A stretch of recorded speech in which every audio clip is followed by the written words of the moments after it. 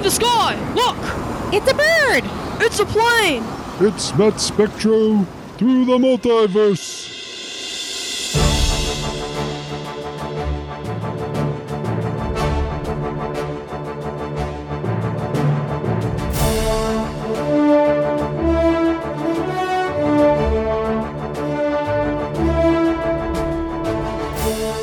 Hello, and thank you for joining us for another exciting episode of Matt Spectro through the multiverse.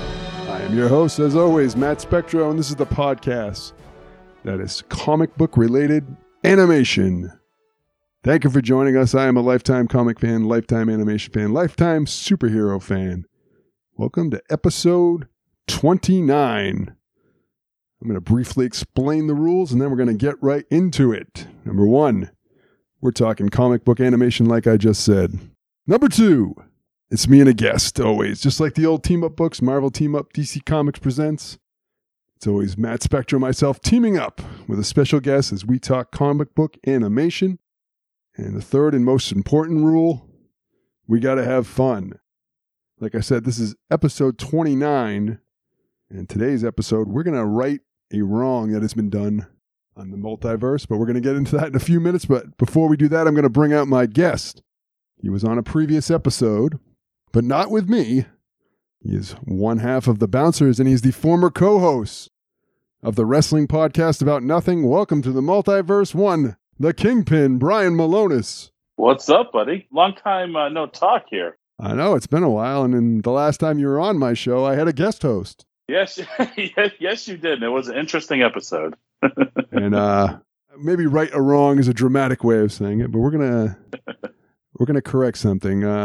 So is it possible that I was in a different branch of the multiverse when I was on this podcast? In that branch, Jamie Jamakowski hosts this podcast instead of yourself. Yeah, you might have been on like Earth 515. I think so. So, last time you were on, you talked He-Man and the Masters of the Universe. You and I talked after that. Since you didn't actually review an episode, we'd bring you back and we would actually review an episode of He-Man and the Masters of the Universe. Yes, I'm just glad you didn't make me watch like the New Adventures of He-Man or something, you know? Well, on that note, every time you come back, we are going to review a different version of He-Man and the Masters of the Universe. Oh boy. Some of that might get colorful, man. If it's the New Adventures of He-Man, I'm going to let the expletives fly. There was He-Man, Masters of the Universe. What was the one? It was the New Adventures of He-Man? Yeah, the New Adventures of He-Man. And then the Masters of the Universe, like 2002 series.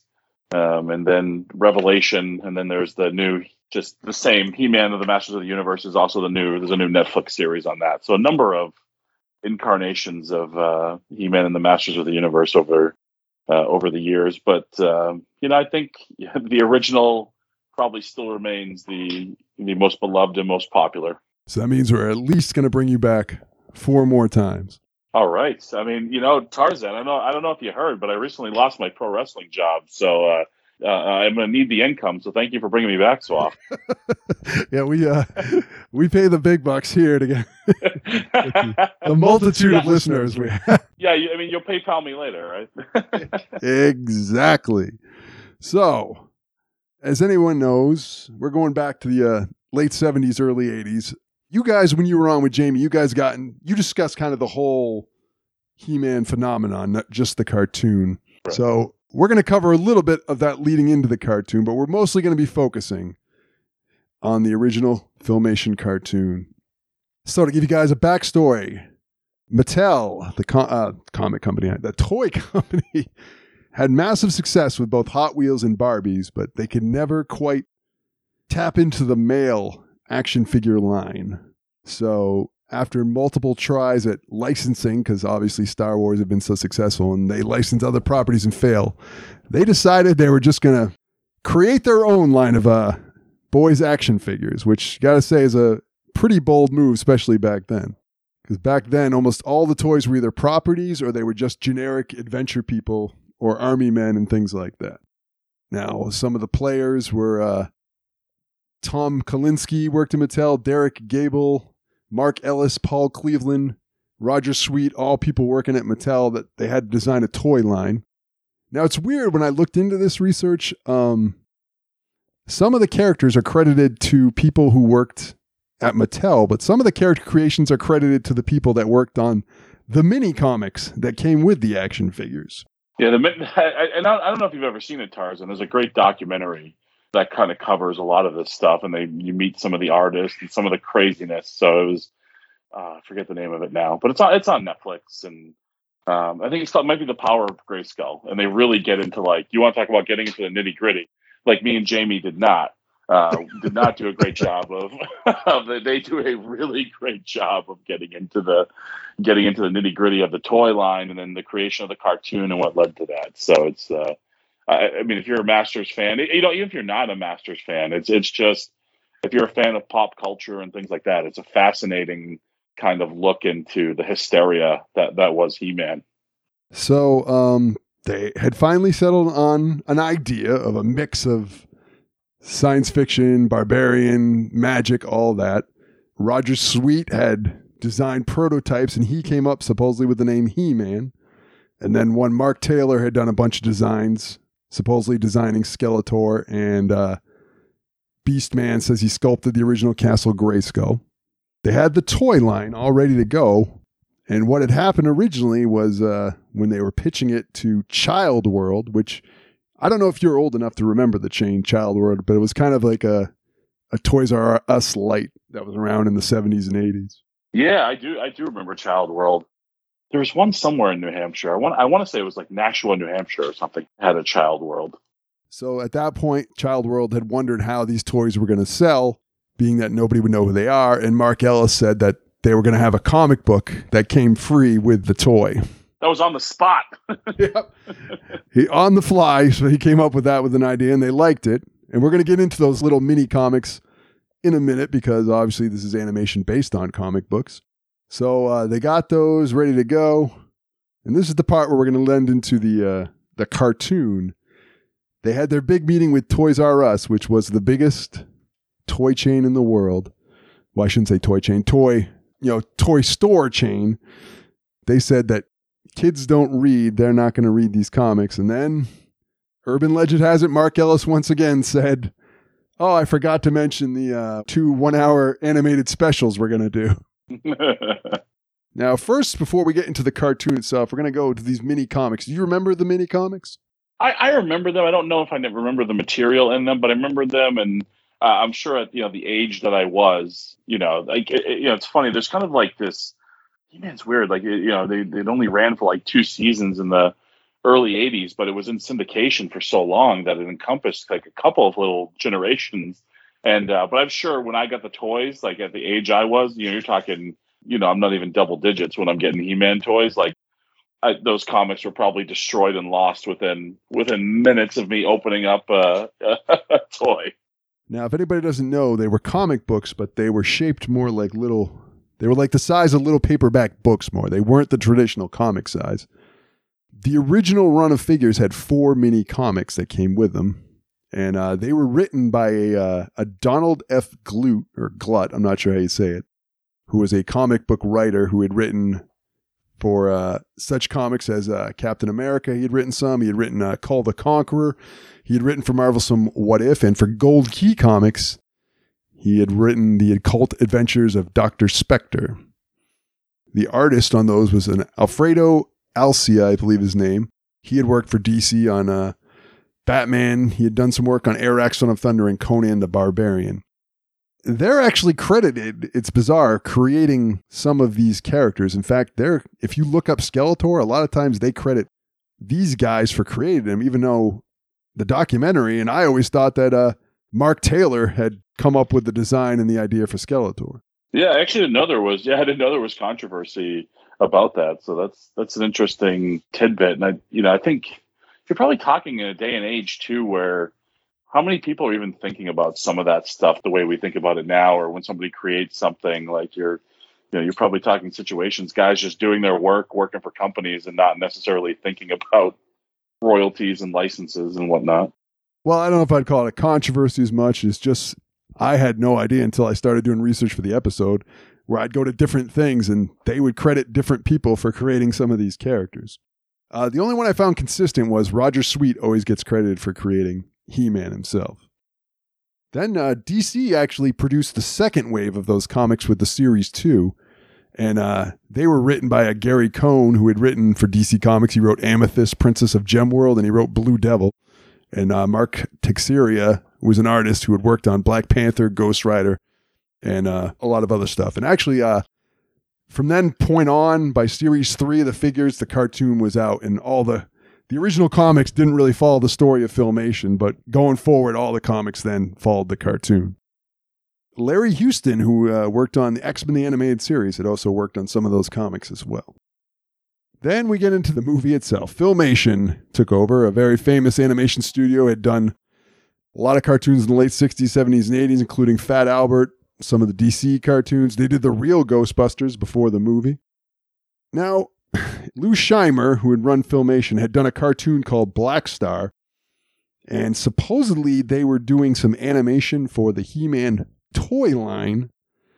His daughter claims that Lou Scheimer went to Mattel and wanted to do a cartoon based on He-Man. I'm not sure if that's correct or not, but apparently they invested $1 million into developing the He-Man cartoon, which a lot of the money came from Westinghouse, which owned Filmation at the time. Now, I don't know if you know this, but this is the first ever cartoon that was based on a toy line. I did know that piece, and it's interesting because they must have felt pretty damn strongly that they were onto something if they're investing this much time and energy into this toy line to do all this extra work to push it. It's crazy because then from then on, that was like the norm. Like every cartoon after that was based on a toy line. An interesting tidbit is because parents groups were really concerned about selling to children, they were not allowed to run commercials for the figures during airing of the actual cartoon. Which is kind of ridiculous when you think about it. I know there's lots of red tape and navigating legalities with the FCC and whatnot that the cartoon had to get around. They were also very concerned about violence, but one thing they allowed, which at the time was not allowed, He-Man was actually allowed to throw a punch. Yeah, I know. It's funny, so it's funny in some of the later versions of these cartoons, you actually get to see these characters do battle, where the action is really cheesy on some of these. But yeah, you can throw a punch, a lot of throwing of the actual, his opponents, whether it's, Beastman or Skeletor, a lot of throwing of these guys, not so much bludgeoning them or anything.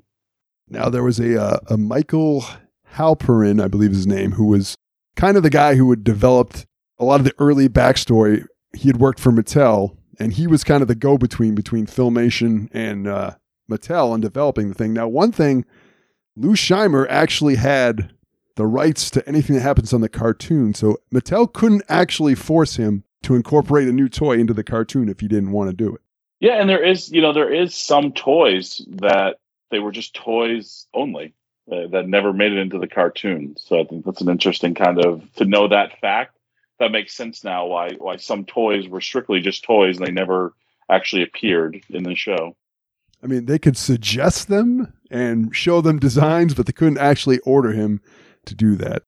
Now, Mike Halperin also claims that he came up with Snake Mountain and Eternia itself, the name of the planet that He-Man is on. Another interesting fact I found, but they claim Cringer, who would become Battle Cat, was supposed to also say he had the power when they did the transformation. I mean, that would be a very bizarre twist. Some of the sites I went to, fan sites, went as far as to claim you can see Battle Cat mouthing, "I have the power," if you pay attention to the cartoon. That might be an urban legend. Yeah, I'll have to take a look at that. I feel like it's something that could be easily proved. I mean, it's not hard to find the intro to He-Man and the Masters of the Universe, in about 30 seconds. Yeah, but it's not like reading lips of a person. It's animation. You could probably, if you want to see it, you're going to convince yourself probably that it's there. Yeah.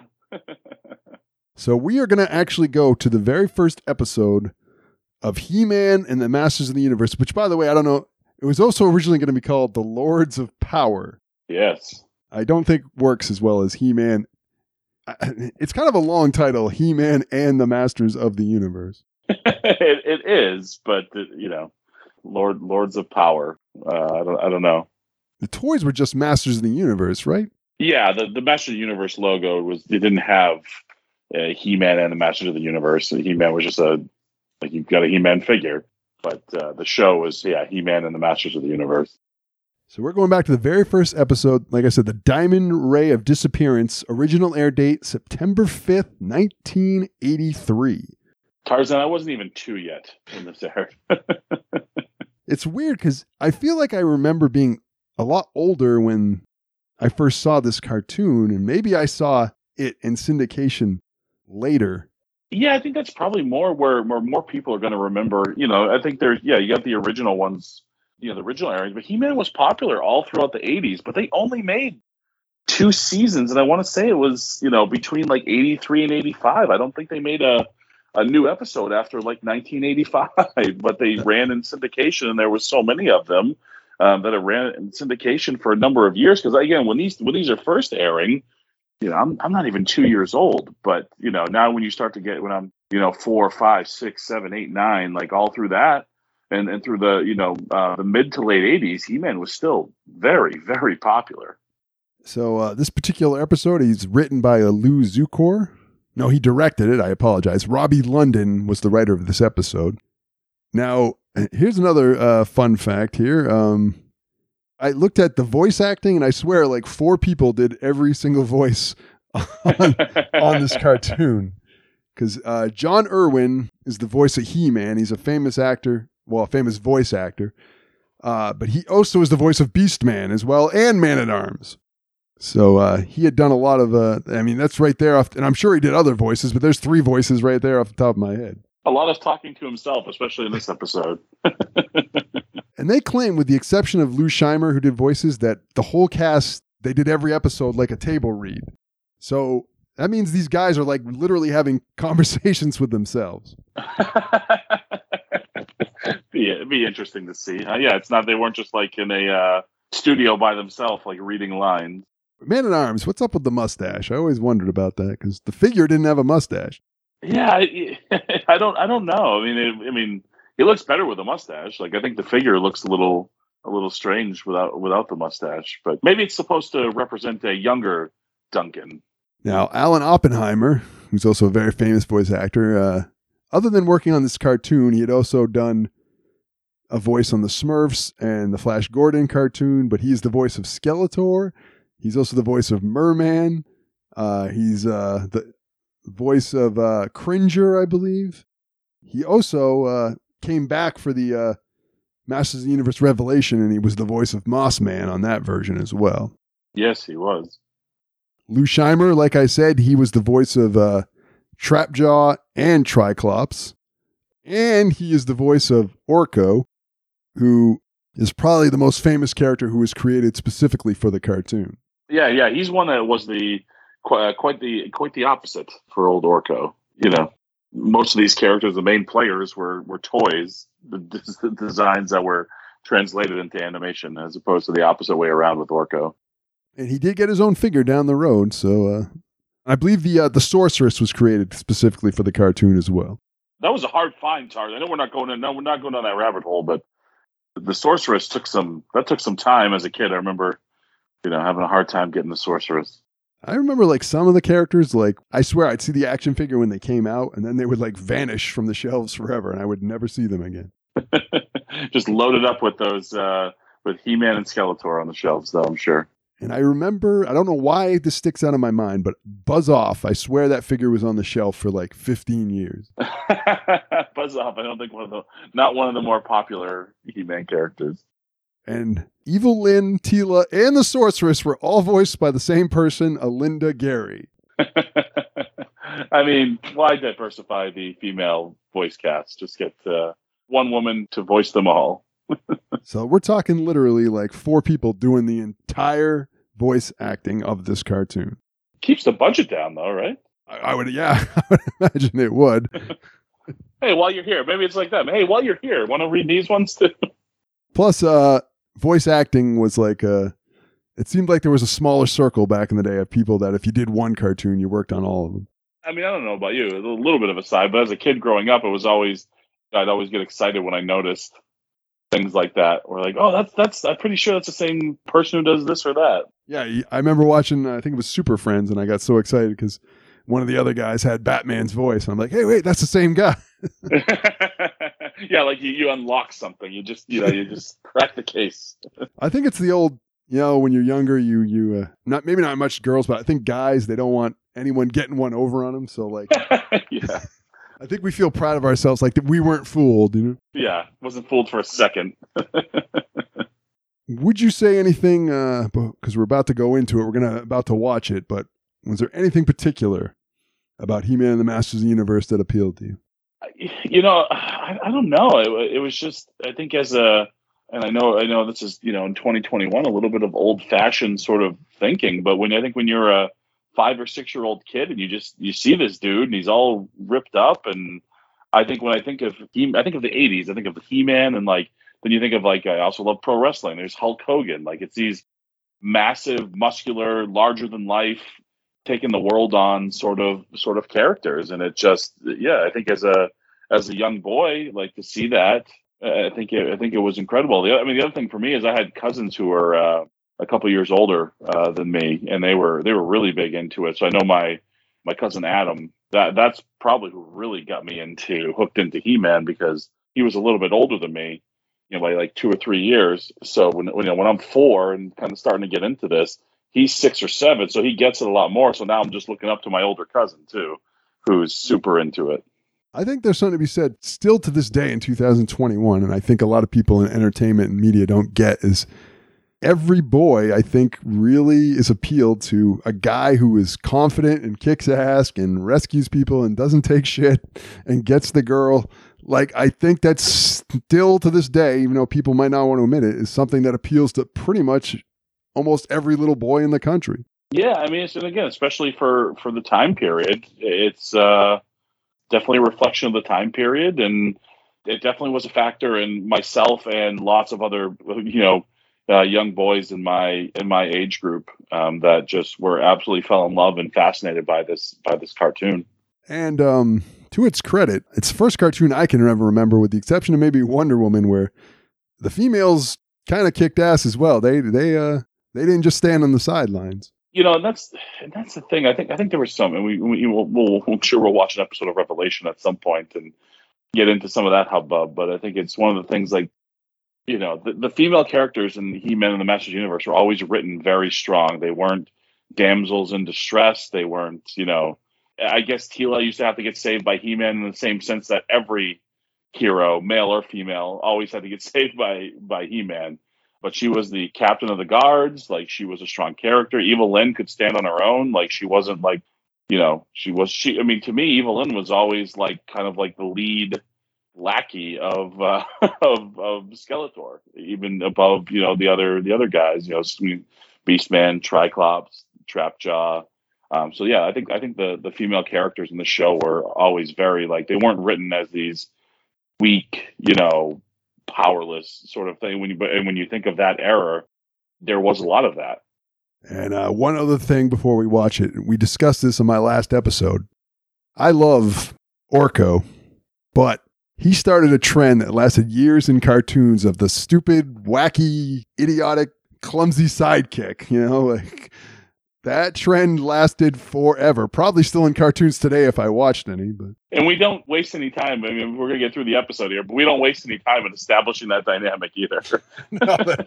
I love the character, but man, it really had a big ripple effect on cartoons that lasted for quite some time. All right. And on that note, we are going to take a break. And then myself and the Kingpin, we are going to watch The Diamond Ray of Disappearance. Stay with us. Don't go anywhere. Skeletor! With He-Man gone, the magic of Orko will be mine. Prince Adam, we gotta get out of here now! Skeletor, Orko, Prince Adam, and He-Man figures each sold separately. Help! Help, Prince Adam! Looks like a job for He-Man. Trick's on you, bone face. Yarg! Prince Adam and Orko with Coin Trick, new from the Masters of the Universe collection, each sold separately. Other action figures also sold separately. From Mattel. 30 years ago, I was in a feud. He-Man was my foe, but now he is my dude. The times have really changed. Now we never fight. If you don't believe me, here's a picture from last night. We're Facebook friends, we made amends. Look here, see, it's true. This is us deciding on our first matching tattoos. We hit the gym, I spot him. We are really bros. This bromance is forever. All Eternia should know. Do you think they believed me, Panther? 'Cause I was lying.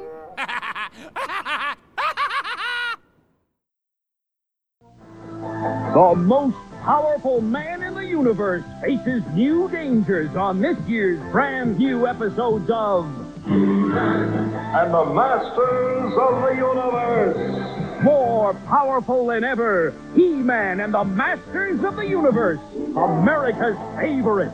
Don't miss a moment. Don't miss a thrill. Exciting new He-Man adventures. It's another favorite coming up next. Meanwhile, behind the facade of this innocent-looking podcast...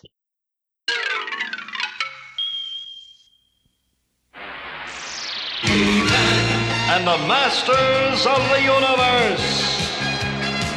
I am Adam, Prince of Eternia and defender of the secrets of Castle Grayskull. This is Cringer, my fearless friend. Fabulous secret powers were revealed to me the day I held aloft my magic sword and said, "By the power of Grayskull!"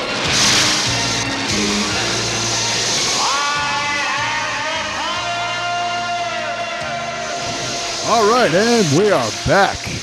And we just watched He-Man and the Masters of the Universe, the Diamond Ray of Disappearance. I mean, we just heard it there.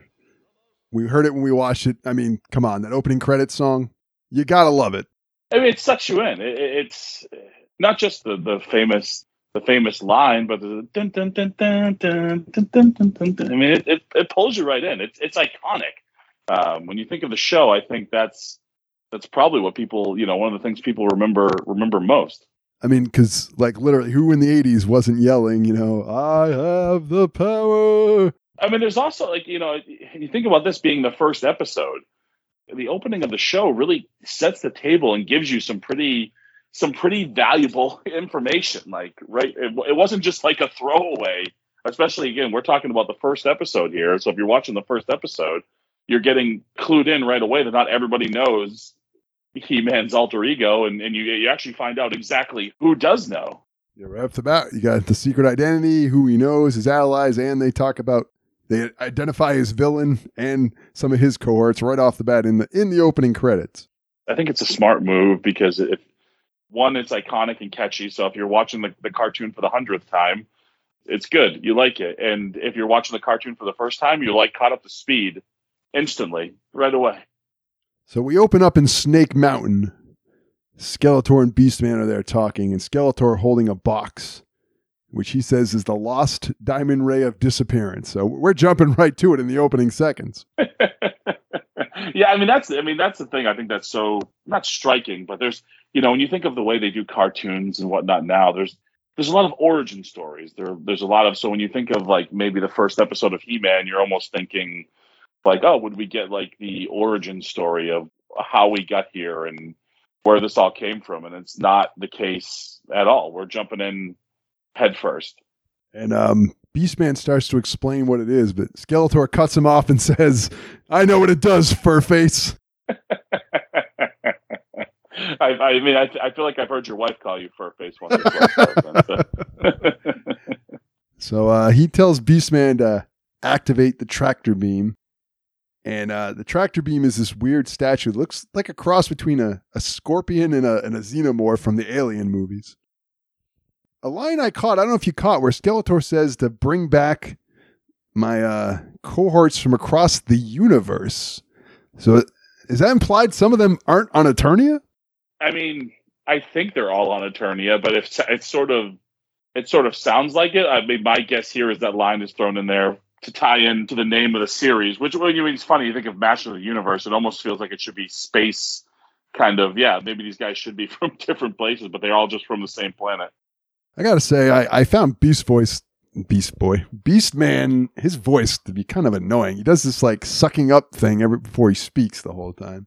Yeah, Beastman's voice doesn't really match, I feel like, what Beastman probably is supposed to represent. He does this like thing before he talks. It's really kind of annoying. A lot of drool for Beastman.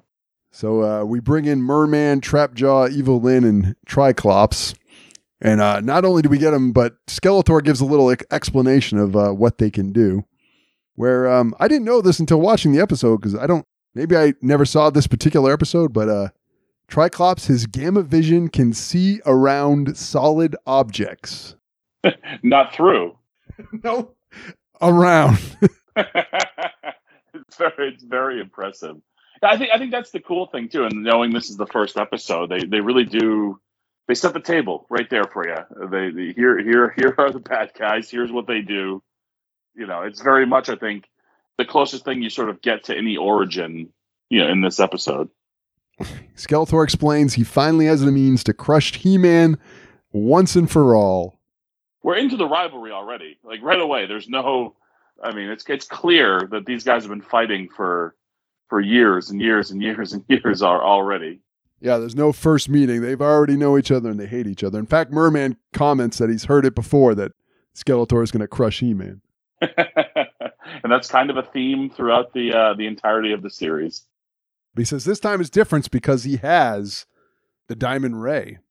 He demonstrates it on this lizard creature where he vanishes, and he says that this exiles people in a different dimension. I found the diamond a little confusing because he says if you look upon it, but every time he uses it, a specific laser beam shoots out of it at the person. Yeah, it's clearly got some sort of tractor beam sort of thing going on here. It's not just if you look at it, but again, we're not. They weren't writing Shakespeare. I think it's this cartoon. I mean, watching it always brings back fond memories, but it's something that when you think about fickle audiences of today and the way they overanalyze and over scrutinize everything, like it's. These episodes are campy and fun, and just come watch He-Man, knock the crap out of the bad guys. So we cut to everyone, all the good guys now, Man-at-Arms, Prince Adam, King Randor, Teela, and Orko's next trick is going to be he calls it the eggs over easy. And Man-at-Arms says, here we go. Last time you tried this trick, the eggs ended up all over me. I mean, you're setting the stage here, Tarzan. They're on a steel tray where they're balancing above cups, and Orko says that he's going to magically make it disappear, and they're going to just land perfectly in the cups. Hey, Tarzan? Yeah? I don't think they're going to land perfectly in the cups. I'm going to be honest with you. I don't really have a lot of faith here. Orko seems like kind of a buffoon. I have some concerns. All he does for his magic spell is says, steel tray, fly away. Like, they didn't even make up any, magic phrases or anything. It's almost like Mike Crockett was the writer for this. He pulls it off. The steel tray does fly away, and the eggs land perfectly for a split second. Everybody's impressed, but the tray hits the chandelier, knocking it on the table, crashing all the eggs, you guessed it, onto Man-at-Arms. Poor Duncan. And he says the only trick we want to see, Orko, is you disappear. This made me laugh because Prince Adam loved it. Oh, he is in hysterics over this. So Teela, she notices she's hearing some laser blasts, so she looks outside, and there's Trapjaw on a giant flying chair that's shooting lasers. The Sky Sled. Sky Sled. She says she's going to take the guards and pursue him with Majesty's permission, of course, which of course she gets. And then that gives Adam and Cringer the time to sneak off. Well, he's got to. I mean, it's the old, Superman sort of thing going on here, Maybe I could buy that people can't put two and two together that Prince Adam is He-Man, but Cringer and Battle Cat, how many giant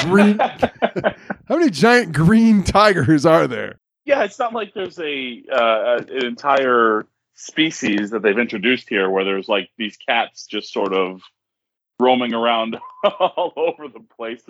Cringer sort of seems like a one-of-a-kind sort of creature. So yeah. Yes. Yeah, so you're poking holes already. So Teela and the guards, they're pursuing Trapjaw. And then we get our very first Cringer and He-Man doing the by the power of Grayskull. And then he shoots him and, I have the power. Now, I ask this every time on these, and I got to get your opinion on this. The Mighty Morphin Power Rangers, they always say, it's Morphin time. Green Lantern always gave his oath. If He-Man doesn't say, I have the power, does he not turn into He-Man? He just holds up the sword? That's a good question. I don't know. Does he? I would imagine he'd have to say, because you have to call, you have to call to the powers that be. Yeah. Because if he held the sword. The power. Yeah, he's saying by the power of Grayskull. So I'm assuming he has to say that part at least. Maybe not I have the power, but I think he definitely has to say by the power of Grayskull. I have the power. It's just, he's hyping himself up now. He's just, pumping himself up. He's going to go into battle. I got to say, though, the transformation is awesome of him turning into He-Man and Cringer turning into Battle Cat. It's pretty awesome visual. And also animation that they can just recycle every episode. Which is a pretty common theme throughout this entire series. There are certain sequences that they just reuse the same animation over and over again. They see Skeletor is observing Teela and the guards chasing Trapjaw. And he says that clumsy oaf has served his purpose. It was all just a distraction. It was a ruse. It was a ruse. Austin. So Teela catches up with him, and Trapjaw, he's trying to put his a different arm in so he can attack her, but it seems to be stuck. But he does bite the tip of Teela's sword off. Well, I mean, she put it in his face. He does have a metal jaw, so might as well. And even says it's delicious. The buffoonery of the evil warriors is really second to none in this series. He-Man shows up, and Trapjaw finally has his energy bow, and he's shooting it at He-Man, who's blocking it with his sword. And he says that I guess they don't make energy bows like they used to. He's going to switch to his Lasertron, but He-Man bends the thing, and then he literally picks up the Sky Slide with Trapjaw on it and just throws him over the horizon. Well, he's the most powerful man in the universe. What else is he going to do? And Teela says in a very swooning tone, "Thank you for your help, He-Man." Great, you're poking holes already into my, the conversation we had about them writing the female character strong. Well, I mean, she could still be attracted to the guy and still be a strong female. Yes. And they come to the conclusion that this might have been a distraction by Skeletor, and they need to head back. We go back, and Randor is there, King Randor, and he says he's worried about Teela taking so long. This was a great transaction where Orko says a good magician can help pass the time. And Man-at-Arms says, maybe you know of one. Duncan is not feeling Orko at all. Man-at-Arms, not a fan of Orko. I haven't seen the cartoon in a while. Was this a running theme? Because on this episode, Duncan is just not impressed with Orko at all. Yeah, I think it was. I definitely think it was. There was an annoyance there for sure. So Man-at-Arms notices that the sorceress is disguised as an eagle hanging out on the window, and even whispers to Orko because they got to keep that a secret. She telepathically tells Man-at-Arms that Skeletor is in the palace. But before they can do anything, Skeletor and his hordes show up. And not only is it Skeletor, Beastman, and Evil Lyn, he also has these little kind of like evil robot things with him as well, like his own little army of these robots. Yeah, which I don't even know if those are part of the toy line or not. I don't remember them ever. I suppose I'm not going to say it's definitely not, but I don't remember those things ever existing.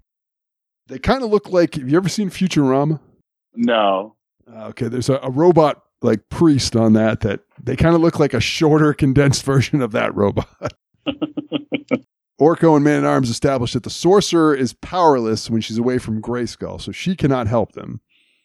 King Randor, he calls for the guards, but Skeletor makes it clear they already took care of them. Man-at-Arms pulls out like this energy sword, but Skeletor just blasts it away. I love this part because Man-at-Arms says that at this point he's going to have to take him on with his bare hands. Oh, he is the Man-at-Arms, so. And, but before he can do that, he pulls out the Diamond of Disappearance and he makes all of them. Well, not Orko, but he makes Randor, the Queen, and Man-at-Arms all vanish. And I believe the Sorceress as well. Yes, the Sorceress was also made to vanish in this. We switch to Orko catching up with He-Man because He-Man sees all the robot knights are guarding it. He explains to He-Man what just happened. And then immediately He-Man knows that Skeletor must have found the lost Diamond of Disappearance. This must be a very famous artifact in the lore of Eternia. Which is weird, because if you think about science fiction, fantasy, every time there's like a lost artifact, there's like a quest to get it. Not on this one. Skeletor just has it. So we're not wasting time with details here. Yeah, that would have been like a 2-part episode. You got 20 minutes, without commercials. So He-Man tells Orko to get Teela, Ram Man, and Stratos and meet him at Castle Grayskull. And then He-Man, we switch to is outside of Castle Grayskull. You know what, another thing, and this is probably common, is I always thought that like that's where He-Man was as a kid, that like King Randor and them, for some reason, I thought they were all in Castle Grayskull, but it's actually, obviously I discovered later in life, it's a mysterious castle that's not away from them that Skeletor wants to get into. Yes, it houses the secrets of. Well, I mean, if you watch Revelation, you'll see exactly what. That is true. What Castle Grayskull houses. We'll get to that on a future episode. So he gets there and he says, "By the power of Grayskull, I command the drawbridge open," which, of course, it does. Inside is a big magic mirror. Not much else, by the way. Decor in Castle Grayskull lacking big time. He calls for the sorcerer. She tells him that they are trapped in a timeless dimension and they can only escape if the diamond is crushed. We switch to Skeletor and his gang. They're going to try and open up Castle Grayskull. They tie a rope to it and they're all doing a big tug of war trying to get the drawbridge open. The ease in which they're able to bust into Castle Grayskull here is amazing, and something I think as the series went along, pretty unmatched going forward. How easy they were able to get in this time. Well, because in the comics, those little mini comics, you had to put the 2 power swords together to open it, and then later on in the series, it was like super difficult to get in here. But this one, them with a rope, and Skeletor uses his magic axe, and they just open it right up. Yeah, that's something. It's funny to small aside. The original concept, at least with the toys, was Skeletor had half the power sword, He-Man had the other half of the power sword. That is not, and again, it's something that comes up in Revelation. They kind of establish that, but in the actual cartoon series, there's no mention of it. There's just one power sword. It's owned by He-Man. Well, also those little comics didn't even have Prince Adam. That came with the cartoon as well. So they do get it open. And right there is He-Man. It says, next time you might want to try knocking.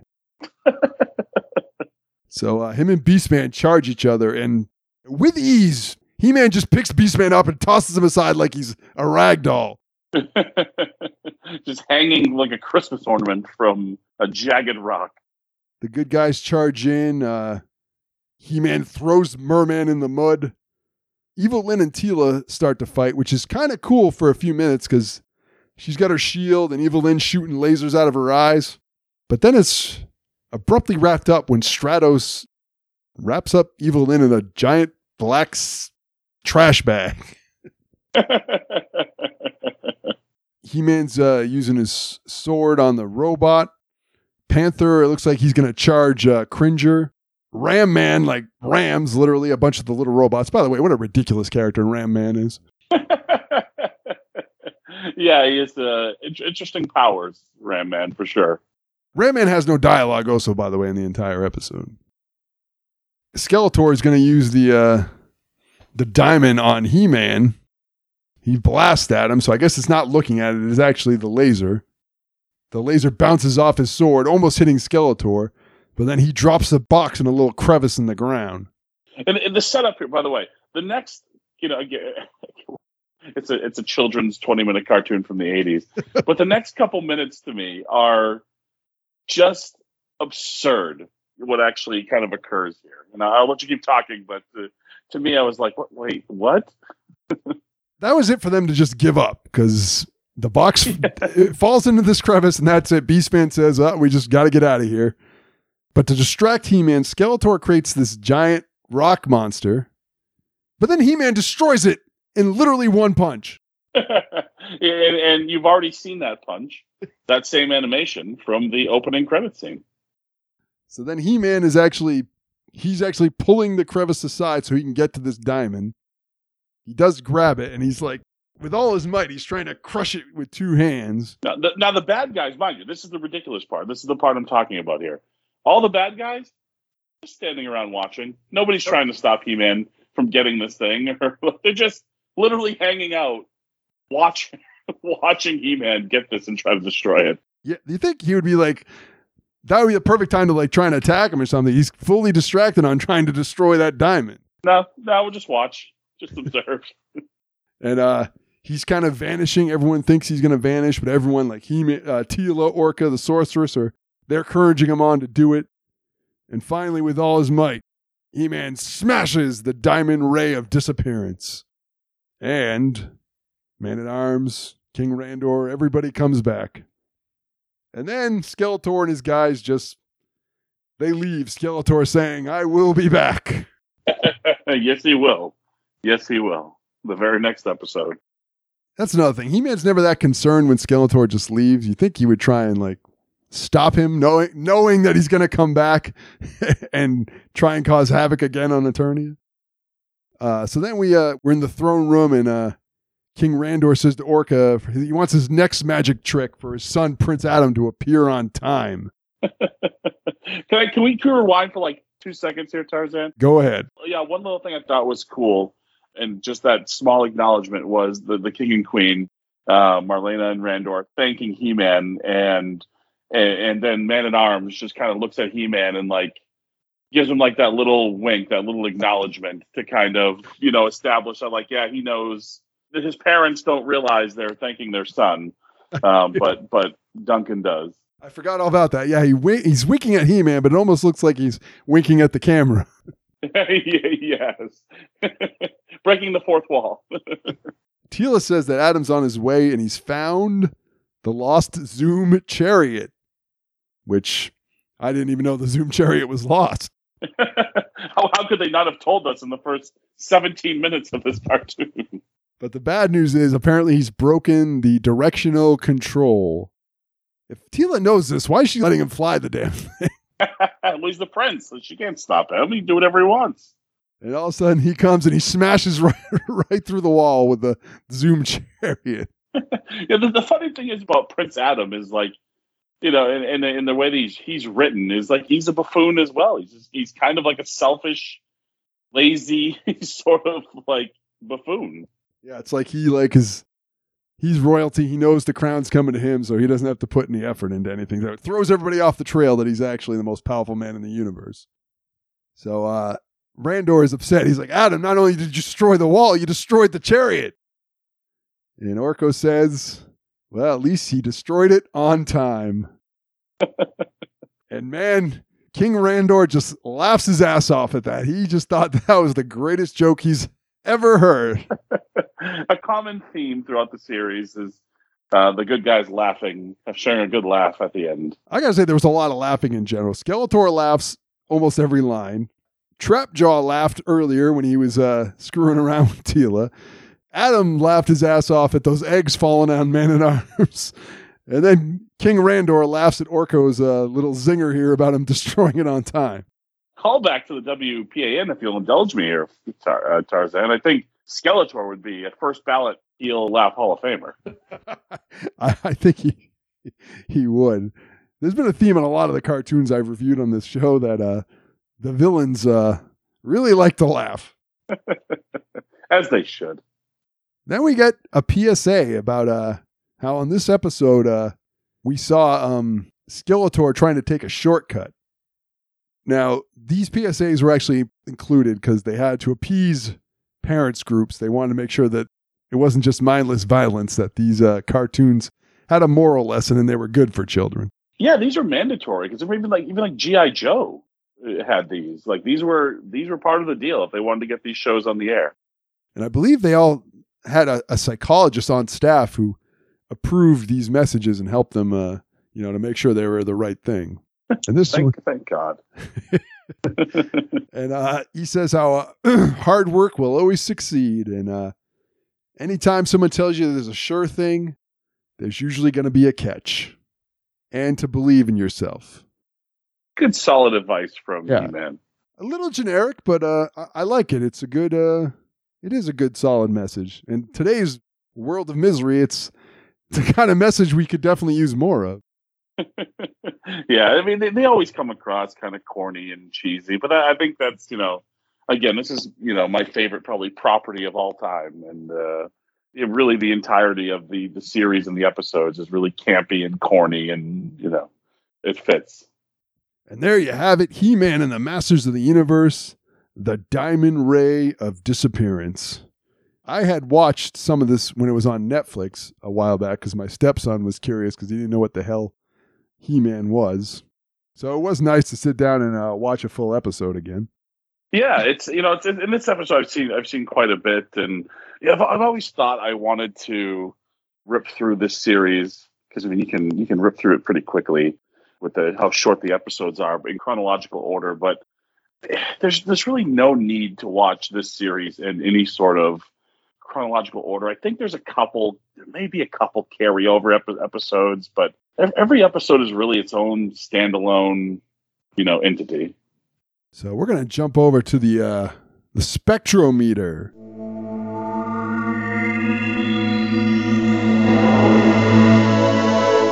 So anyone who doesn't know, the spectrometer is where we rank. Me and my guests rank what we just watched. 0 Spectros being absolute garbage. 4 Spectros being you can't get any better than this. Brian Malonis, how many Spectros are you going to give He-Man and the Masters of the Universe, the Diamond Ray of Disappearance? I'm going to lose all credibility here, Tarzan. I'm giving it 4. How do you get me better than the premiere episode of, and I'm biased, completely and utterly biased. How does it get any better than the first episode of He-Man and the Masters of the Universe? One of the driving forces along with professional wrestling of my childhood. You're going 4. You're going 4. All chips to the middle of the table. Yeah, 4. I'm all in.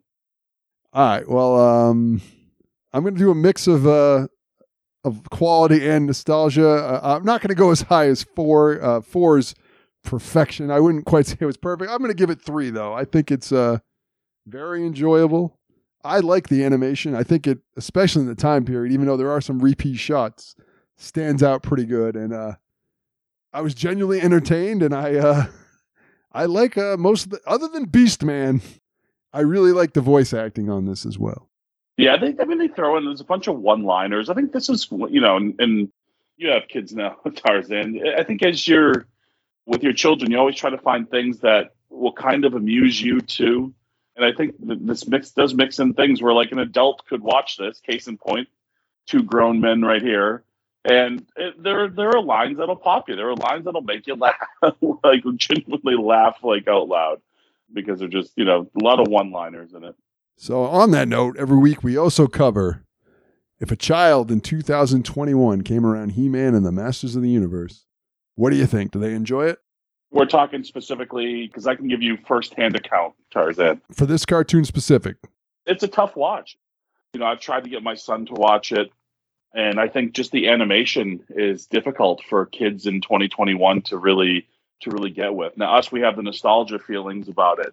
But for a kid, my son is 5, almost 6, and it's I can't get him to sit down and really watch it, and he loses interest pretty quickly in it. And I feel like it's probably to do with the animation style. When my stepson was a little younger, I think he was like 12, he and I watched a few episodes. He enjoyed it, but I think he enjoyed it more in a ironic way. I don't think he thought it was good. I thought he was more probably amused by it because I think he thought it was probably cheesy. It's completely cheesy. It's meant to be. It's meant to be campy and sort of, a lot of one-liners that we talked about. It's not meant to be, I don't know how much fact-checking they were doing. Again, the name of the episode is The Diamond Ray of Disappearance, and halfway through the episode, they just call it The Diamond of Disappearance. I don't know how much scrubbing they were doing of the script and whatnot.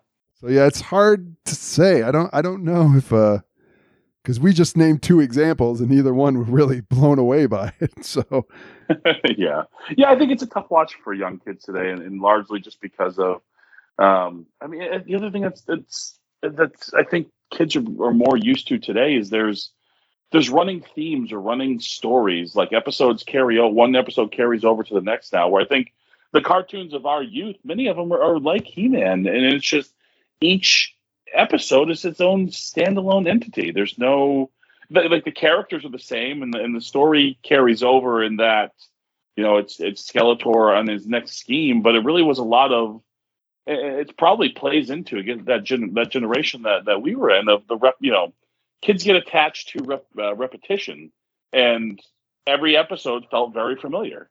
Skeletor hatched a scheme.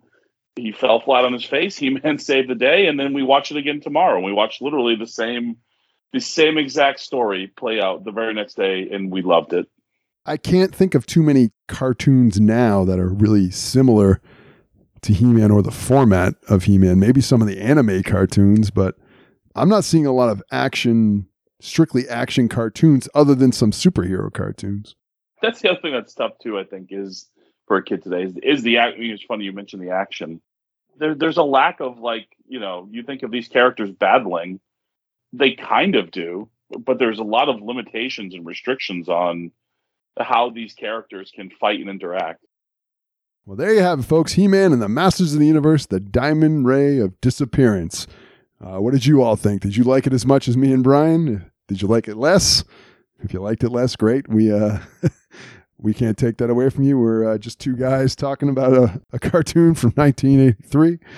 If you want to give me input, I always like to hear from you. You can follow me on Twitter at Matt Spectro. You can go to my Facebook page, Matt Spectro Through the Multiverse. Give me your 2 cents. Brian, this is just the beginning, though. Every time you return, we're going to be doing a different Masters of the Universe cartoon. Next, we're going to, I don't know when we're going to bring you back, but we're going to be going to 1989. What is it? The New Adventures of He-Man? Oh, The New Adventures of He-Man. Yes, it's we'll save the material for that episode. But as a child, I literally turned on the property at 8, 9 years old here.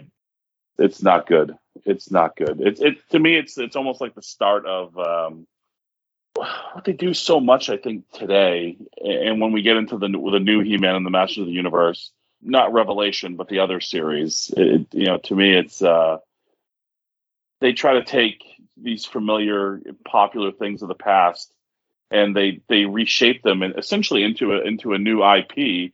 But they want to use the familiarity and popularity of the original property to give it instant credibility when it just doesn't feel. It's a complete reimagining, and almost the New Adventures of He-Man really gets into it really being an entire. The character names are the same, but you could argue it's not He-Man. Look forward to that episode. I look forward to coming back. I want to thank you for joining us. And normally I'd say I hope you come back, but we already know you're coming back for our follow-up. Probably be in 2022, but you'll be back to talk. I got a lot of free time on my hands coming up, Tarzan. So on that note, is there anything you want to plug while you're here? Yeah, hey, follow me on social media. Brian Malonis on Twitter. Brian Malonis KP on Instagram. Buy a T-shirt if you're so inclined, and follow my professional wrestling career, BrianMalonis.com. And maybe someday I'll convince Michael Crockett to bring back the WPAN, but probably not. At least a follow-up episode or something. He'll love it now. Now I can, we still got to get, now I can now that I'm not a contracted employee, I guess I'm never a contracted employee, but a contracted pro wrestler to a large company, now I can bury everybody. So Crockett will be excited.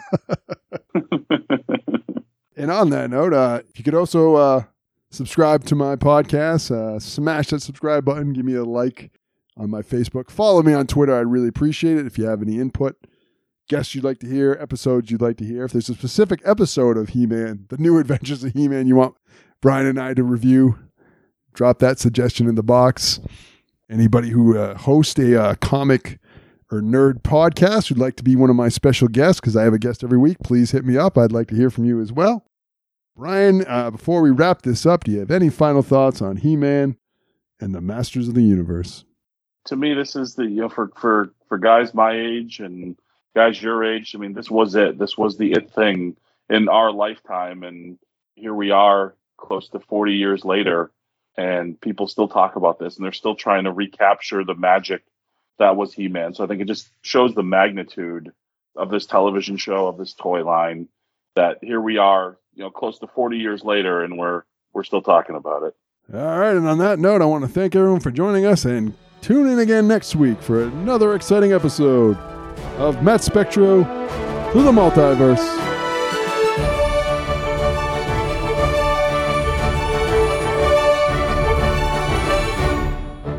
Excelsior!